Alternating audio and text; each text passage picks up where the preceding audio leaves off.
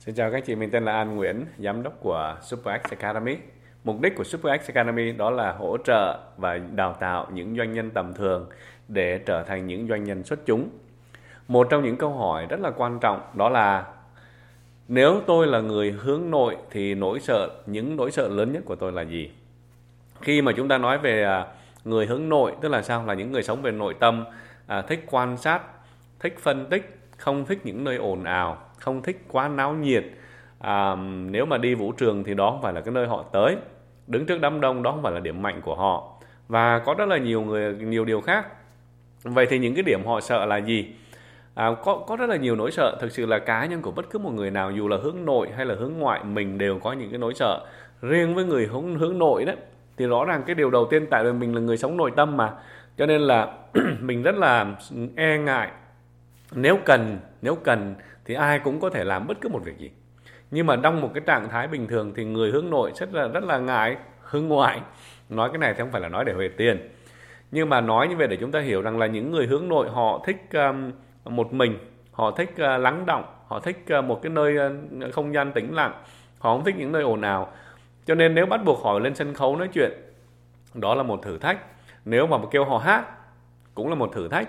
Kêu họ nói chuyện trước đám đông cũng là một cái thử thách. Kêu họ đi giao lưu làm quen với người này người nọ, nó cũng là một cái thử thách. Và những cái công việc gì mà liên quan tới nhiều người hay là những nơi công chúng thì đó là những cái thử thách với họ. Và điều đó chúng ta có thể khắc phục được hay không? May mắn, câu trả lời là yes. Tất cả những cái điều đó đều có thể được khắc phục nếu chúng ta biết cách. Cá nhân của An là một người hướng nội, và nói điều này thì nhiều người không có tin, là tại vì họ thấy An ở trên sân khấu rất là nhiều, họ thấy An làm rất là nhiều chương trình huấn luyện, và trong đám đông thì họ thấy mình gọi là mình di chuyển qua lại và làm việc một cách rất là nhẹ nhàng. Nhưng mà nhiều người không có biết rằng đó không phải là một cái gì đó mà đến một cách tự nhiên đối với An. Tại vì An hiểu những người hướng nội nhất. Tại vì để cho An thì An sẽ không bao giờ đi những cái vũ trường, tại nhạc nó ồn quá. Mình không có đi những cái nơi ồn ào, tại vì mình không có thích. Nếu mà cho An chọn lựa thì đi tới một cái bữa tiệc, An sẽ ngồi một chỗ và cho mình một ly rượu vang hay là gì đó, và mình sẽ ngồi và mình quan sát mọi người, và mình cảm thấy rất là vui về chuyện đó. Ngược lại, những người hướng ngoại họ cần phải ra sàn nhảy, họ cần phải tương tác, họ cần phải giao lưu, họ cần phải ồn ào, họ cần phải hát thì họ mới vui. Còn mình nghe người ta hát mình cũng cảm thấy vui. Những lúc mình cảm thấy mất năng lượng và buồn, mình có thể đi cắm trại một mình có thể đi bộ một mình có thể ngồi một góc một mình có thể tắt đèn và ngồi nhìn ra sau vườn cả giờ đồng hồ, và mình cảm thấy rất là ok về chuyện đó. Nhưng mà những người hướng ngoại thì sao? Họ phải đi ngược lại, họ phải đi nơi nào đông đúc, ồn ào thì họ mới lấy lại được những cái năng lượng. Cho nên nó rất là hiểu rõ những người mà hướng nội họ sợ những cái gì. Và đặt câu hỏi chứ vậy thì An đã sợ như vậy, không thích như vậy, mà tại sao mình lại cái cuộc sống của mình và công việc của mình nó là liên quan rất là nhiều tới những cái nơi công cộng? Tại vì khi An biết mình cần làm gì thì mình sẽ làm được việc đó, và đồng thời mình cũng cần phải biết bằng cách nào mình làm được việc đó. Sân khấu lớn nhất mà An đã từng làm diễn thuyết 1 tiếng đồng hồ, đó là một cái sân khấu có 15.000 người, và An đứng giữa 15.000 người và An nói chuyện liên tục trong 1 tiếng đồng hồ. Rồi có những cái sân khấu nhỏ hơn, nói là nhỏ mà thực sự không phải nhỏ, là 2, 3, 4, 5.000 người thì An cũng làm rất là nhiều. Còn những cái sân khấu 1, 2, 300 người thì mình làm nhiều lắm. Nhưng đó là những lúc mà mình biết rằng là mình cần phải tới để mang lại một cái giá trị gì đó. Mình có một cái chủ đề, mình muốn mang lại cái giá trị qua những cái bài học của mình cho những người đang tham dự, và mình hoàn thành việc đó. Rồi sau đó mình sẽ bước xuống sân khấu và mình trở lại chính bản thân mình. Cho nên là một số người sẽ xung phong và giơ tay nói ai muốn lên sân khấu, thì một số người hướng ngoại sẽ là tôi muốn lên sân khấu. Nhưng mà một người giống như là hướng nội như cá nhân của An thì An nói không, tôi thích đứng dưới sân khấu thôi, hoặc là thậm chí tôi sẽ đứng đằng sau sân khấu. Vậy thì An khắc phục những cái điều đó bằng cách nào? Là bằng cách mình học hỏi những cái kỹ năng, mình trau dồi những cái kiến thức. Nhưng mà chắc chắn đứng trước một đám đông lớn 15.000 người hay là 5.000 người hay là 50 người hay là 5 người, nó đều có những cái phương pháp để mình có thể làm được việc đó. Anh nhớ năm 2013 anh được mời đi Macau để tham gia, để mà diễn thuyết cho 7.000 người ở Macau. Và đây là những lãnh đạo cao trong cái ngành bán hàng.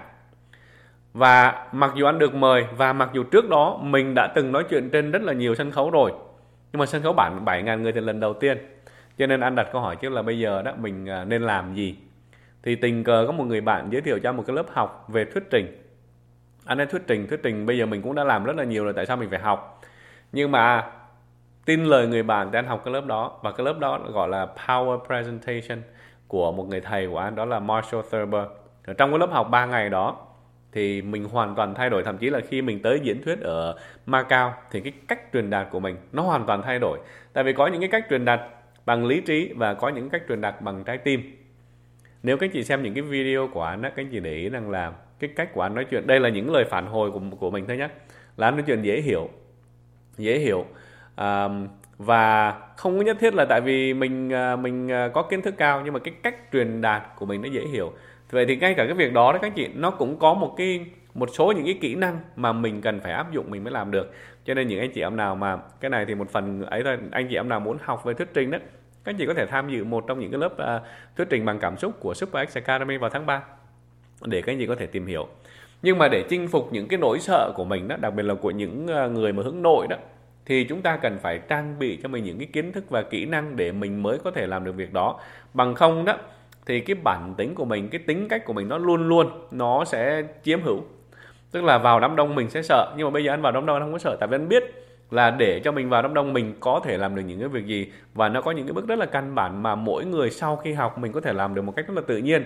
Và thậm chí người ta nhìn vào người ta sẽ không biết rằng mình là người hướng nội nhá. Còn bây giờ nếu mình cứ ngồi đó mình sợ, ví dụ như con gái của anh, đứa lớn đi, nó là một trong những đứa hướng nội Thiên Ân, và nếu mà vào một cái nhà hàng và nói Thiên Ân, con nói với người ngồi bồi bàn đó, cho ba xin miếng cái nĩa hay là cái napkin, nó sẽ rất là do dự. Nó sẽ ngồi, nó nhìn tới, nó nhìn lui, nó phân tích, rồi nó là ba không phải bây giờ đó, con thấy người ta đang bận lắm. Tức là đối với người hướng nội, thường thường chúng ta sẽ tìm những cái lý do để không làm một cái gì đó.